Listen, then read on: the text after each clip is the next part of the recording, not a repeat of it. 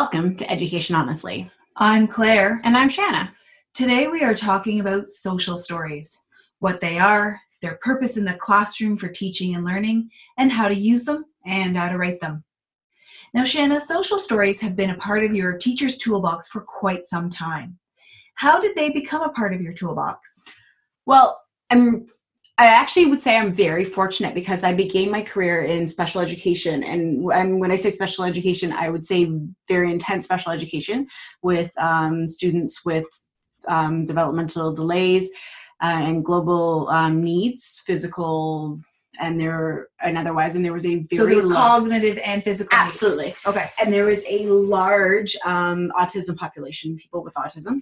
And part of, this is going back quite a while. It felt like the beginning at the time, but it probably wasn't. But it was coming to the forefront of teaching the need for social stories with people with special needs, predominantly people with autism. And there was a lot of training going on at that time. I was super fortunate to actually get to go to a workshop with Carol Gray. And in the autism world, she is a social stories guru. And I actually got to meet her, which was really fantastic. And it's always better when you meet somebody who knows exactly what they're talking about. And she showed us the when, the where, the how, and of social stories. Now, she has a trademarked, prescribed way of writing the social story, TM. But it opened up a whole new world. And for me, my toolbox includes fluid use of social stories. Okay, so let me see if I understand you, because I am not a social story expert at all. So there is Carol Gray. Carol Gray. So she is the guru of the social story. The social story. It's very, very specific. It's the way you write it has to be. I can't remember the exact. I think it's like 2 to 5 different types of sentences to a directive versus control sentence. It's very, very prescribed. But opening up that world to educators and not making it just the main autism support. It used to be people who did IBI, the intensive behavior integration interaction. Sorry, the acronyms have been in my head for so long. I'm not sure what they mean anymore. Or part of ABA. That it was part of their toolbox and probably had been for decades before it became part of my world. But when the integration of people with special needs became more part of regular school, so did their toolbox open up to the rest of us. Oh, see, because when I think of social stories and what I know of them, that they are more used to teach like a particular social skill or identify important cues given a situation, taking on another student's peer's point of view, understanding rules, routines, structures. Like that's what I think of social stories. It's a story that helps a child, helps a student, because they go for all ages. Yes, make sense of a world that might be in flux. And when I say a world, I don't mean the world globally. I mean their own little world. Well, and you're spot on what it is. For example, this week, it's back to school. We are still in a COVID world. And that's a big change for everybody. It's scary for everybody. And as I've told the listeners before, I teach kindergarten. So our little people have had a huge change. Yeah. I've had a huge change. Everybody has. And so as part of this, I've been using social stories. Oh. And so it's like a lot. And in kindergarten for where we teach, we have JKs and SKs mix. Yep. And so my SKs have come back and they're like, hi, how are you doing? What do you mean we're doing 18 things different than we used to do? And so I've been using them to say, we're washing our hands constantly. We washed our hands before, but it feels like we've quadrupled the amount of times we're washing our hands. But let's talk about why. So do you have a specific story that you have used with the kids this week? Okay, so we started on with the story about masks. Okay, so tell us about that. What did you do for that? So our social story began that everybody's wearing masks now. And we described why we were wearing masks, about blocking germs, to make sure that any germs that you had weren't shared. And so they understand the function of it and then the story continued on to talk about how it has to hook around their ears properly to make sure there's a good seal. And it was just a really detailed based how we did it based on the functions they were going to need to be able to not survive. I'm in the moment. What they were going to need to be able to understand why they were wearing the mask. So you used a social story to create a context for your students, so they knew why routines and structures that they were familiar with from last year were now shifting for this year. Completely. And it also, because of the age level, the main character in the story had a teddy bear that had to wear the same thing. So it was that age appropriate connection for them. Mm-hmm. Whereas if I were to have this discussion with somebody who was, I don't know, 12 or something, it would be a probably more detailed scientific discussion. Mm-hmm. But I probably also would have co-constructed it as an older, maybe not, no, maybe at any age I would have co-constructed it, but. Okay, I got a lot of things I want to ask you. So let's just, I got 3 questions in my brain. Okay, let's go with the first one is, so let's pretend it's a non-COVID year. Fair enough. How do you use, how do you use a social story in a non-COVID year? Okay, let's pick something that's pretty common. Fighting on the playground? Fighting on the playground, picking your nose. Ooh. Oh, gross, but common. Yeah, let's go with that one. Let's go with that one. That's better than mine. So and so is picking their nose. They pick their nose, why they pick their nose, but then it goes into, we don't pick our nose because of germs, because it's revolting. And it's the explanation of why we wouldn't do it. And then the story would continue on to how they can change the behavior, use of a tissue. If it happens by accidents, how they rectify it, like washing their hands. And it, in my case, I would probably try to replace the behavior with tissues, and the tissues are here. This is how I access them. It's trying to, in a very child speak friendly way, take this behavior and see how you can shift it to something a little more positive and in this case less disgusting. While teaching social skills, Absolutely. the social, societal norms, societal expectations. Yes. In that way. Okay, I get that. So it's like saying, if you pick your nose, it's gross because everybody else is going to tell you it's gross. Right. But then I could also go, okay, so let me see if I get it now. And I'm going to go back to my idea of the fighting on the playground. Okay. So to see if I really understand it. So a social story would be talking about, a social story would be a story about, let's say, 2 or 3 children having a fight on the playground.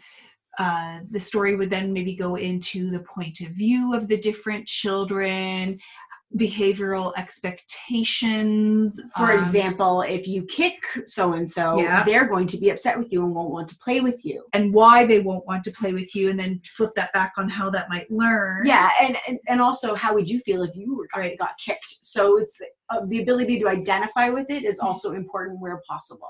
Okay, so here's my thing is, that just seems like good old-fashioned teaching. And good old-fashioned teaching of social emotional skills, of social skills in general. What makes a social story different from just having those organic conversations with kids? Well, the buy-in in a social story, we have stories, like we write out our stories. It's prescribed and made for the student. It's not, you can take a story that's on the shelf, but when you write it, it's made specifically for that situation and to benefit that one student, those 2 students, the entire class. It's made for them.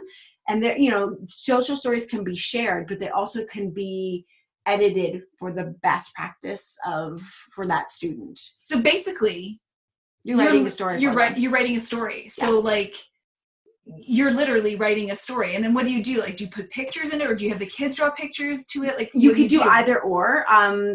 Especially when I've worked in the special needs world, you're not necessarily going to hand a picture or something with like a crayon to a student and say, here, draw a picture of this.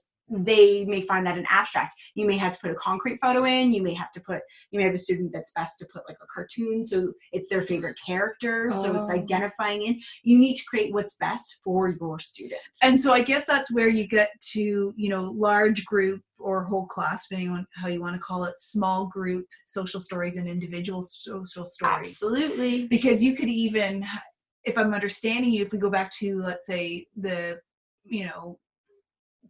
playground story. Yeah.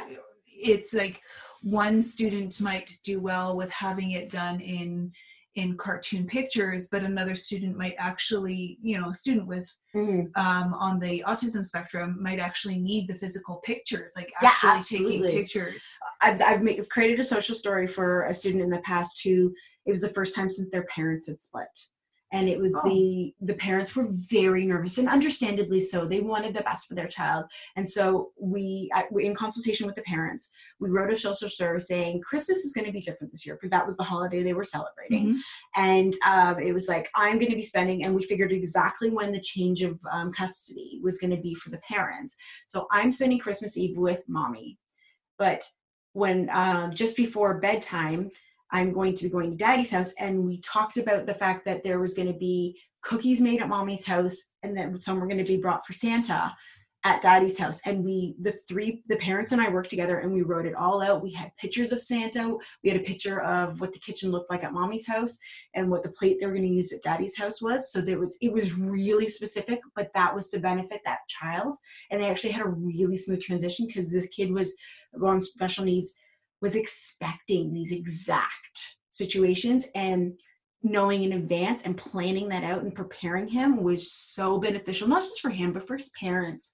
Like, it was easier for everybody. And you can take that skill and share it in so many different situations. And you become an author, which is kind of fun. Well, and actually that brings me to a number of questions. So about authorship, actually. So social stories, they're not always written by the teacher. No, not at all. Parents have done it. Like parents have written them and then given them to you to use? I've had them given to me. I've had them co-constructed with parents.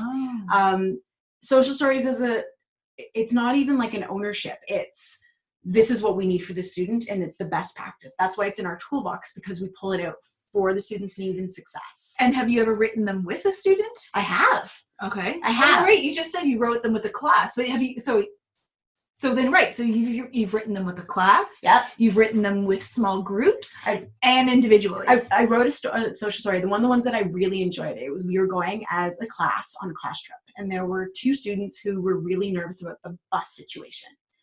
They'd never been on a school bus. There had been parents who had been able to walk them to or from, or like a grandparent. I can't even remember. There's a familial to and from school. And they were nervous as can be about getting on a school bus, which I found, I actually had a chuckle, because how many kids don't love the school bus? I'm getting away from you. I'm going on a school bus. Yeah. And so they were nervous. And we talked about how they were going to meet me in the morning. We were going to do attendance. We were going to look for the bus. We even went and figured out which window we were going to look out for the bus, and where we were going to check to make sure it was. And when we knew saw the school bus outside, we were going to get our jackets on. And because we were going to a farm, we needed to make sure that we had our rain boots, and we had a jacket just in case, because they're also very excited about stepping in the mud. Poor bus driver. So we went through all those steps. They weren't even concerned about the day at the farm. It was just the transportation. And so we got to skip over the day at the farm, except we had to include the mud. Thank God Peppa Pig wasn't around then, because we were not jumping in muddy puddles. And then it was like, we're getting back on the bus, and the bus is going to take us from here to home. And then we get off the bus, we say goodbye to the bus driver and thank you. And we are going to go back, and mommy and daddy are going to pick us up at the end of the day, or whomever was the pickup. So it was, for those students, it was really helpful for transition. It was helpful for success. And it's almost like giving them a little bit of control back to a chaotic situation. I was going to say, like, it's about, preparing them for that upcoming event, or that abstract concept that they kind of have, That's a great story. Like, they know of a school bus. Mhm. They know what it is. They know what kids ride it, but it's still abstract. It's still Absolutely. foreign to them because they don't have that same experience that the other kids might have had. Absolutely. Thusly, I could totally see where their anxiety is coming from. Well, and I think of it as adults, we create our own types of social stories all the time. We're going on a trip. You have an itinerary that you've worked out. You have all the little details worked out. So we're comfortable coming out of our regular situation because we know all the details. You're just making it child-friendly in the format of a social story. And I guess my last question is talking about like writing them is, do you ever write them in conjunction with experts? Absolutely. And what type of expert would you consult with? I think there's a variety of experts you could consult in. In schools, we often have consultants, right? We have occupational therapists, speech and language, psychologists, and psychologists. We have options. We have just like experts in all kinds of areas. And say you're introducing a new piece of equipment for a student to help them. Maybe it's a student with an audio concern, and you're bringing in new technology to help them learn how to use it. Well, you can create a social story. This is going to be hang on my ear. The teacher's going to wear a microphone around their neck. When the button is flashing, it means this. When the button's not, like, you can just, it makes the transition so much easier with the expectations.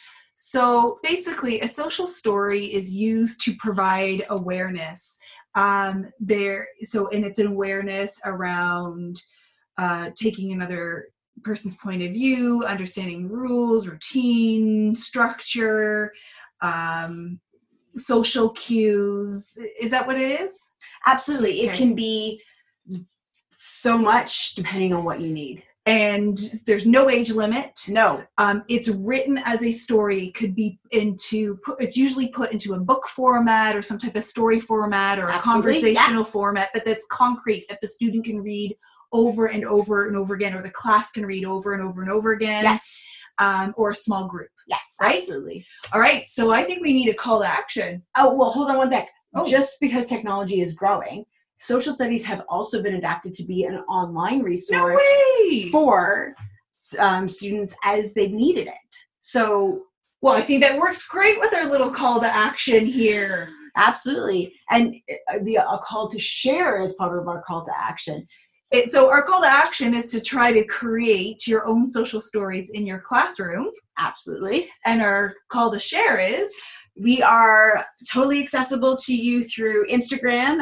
We are Education Honestly, or at Education Honestly, and the same for Facebook. Why don't you share your amazing social stories and successes with us?